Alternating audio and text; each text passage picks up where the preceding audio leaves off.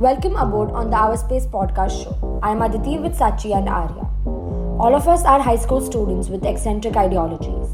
Each month, our podcast hosts will be taking you on a mesmerizing tour of interactions and thought processes which are sure to captivate your inner geniuses. We started this podcast as a school project, but also the fact that we wanted you all to have a refreshing break during these trying times, at least once a month. Now let's go on a trip to know about the future of cashless society. Humans have utilized hard cash for transaction purposes for years. However, towards the beginning of the 1990s, modes of transaction that don't need hard cash were invented, such as debit cards and credit cards, which are the means of transactions we use nowadays, called plastic money. The latest form, as we all know, is electronic money transaction portals such as Paytm, GPay, among others. Indeed, being an economics student, we learnt at school that although the process of receiving cash from your nearby ATM seems extremely seamless, generating hard cash involves processes such as printing, transporting, and handling it, which requires a significant amount from a country's GDP. However, this isn't the only reason to transform to a cashless society. Hey, even though I'm not from an economics background, I can definitely think of three main reasons. When we celebrate cashless systems, we imagine digital records of transactions that are rather transparent and can additionally avail to map money back to its origin, tracing, which abbreviates the number of thefts and fraudulent transactions. Furthermore, counterfeit currency loses value because if people deposit money in a bank, the government would investigate their source of income. The cashless transaction also ensures more manageable payments across the country. Wow, you really should have considered taking up economics. Your knowledge of the subject is very clear.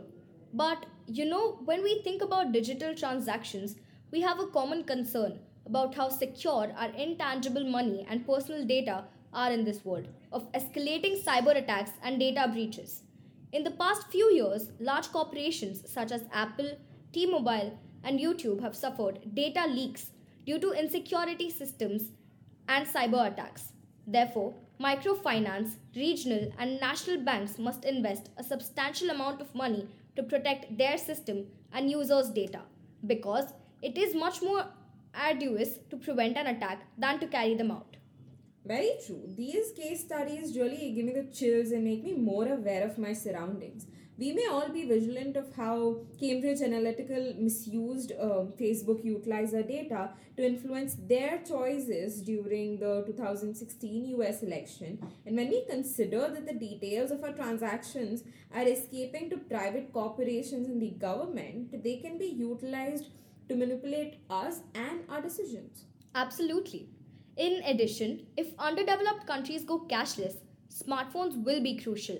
And because some people in such countries cannot stock up groceries for even a week, this transformation would take them a lot of getting used to indeed. Also, literacy rates in these countries are rather low, which may lead to an incrimination in cyber frauds. So, coming up with the transaction bans or smartphones that are cheap and can majorly be used for banking is the need of this hour. Very true indeed.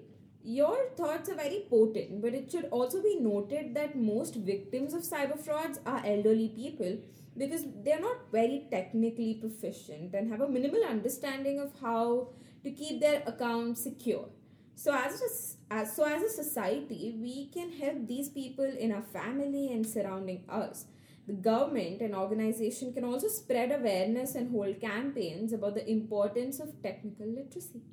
Yes, I love to teach my grandparents how to video call, even though at times I feel like they're much technically smarter than me and they have a higher grasping power. I feel that sometimes too.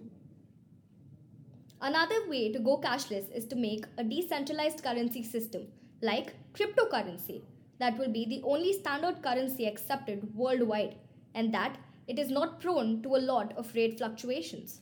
Definitely. In my opinion, the change from cash to cashless is rather important, and if we all work towards it together, no one will be left out and will be a step closer to people's dream of sort of an utopian world.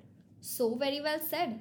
I can connect one of my absolute favorite quotes by Arnold Bennett here. Any change, even change for the preponderant, is always accompanied by discomfort. Self explanatory, everybody. Thank you for listening to our space with your hosts Sachi and Arya. We hope you enjoyed our dive into the topic cashless society. As always, you can head over to our website and sign up to our email list, as well as check out all the links and resources in the show notes. We would also love to get your suggestions on is a cashless society better? So please swipe up to our page on Instagram and let us know in the comment section below. That's all for this season, folks. See you next time. Stay tuned for our next episode.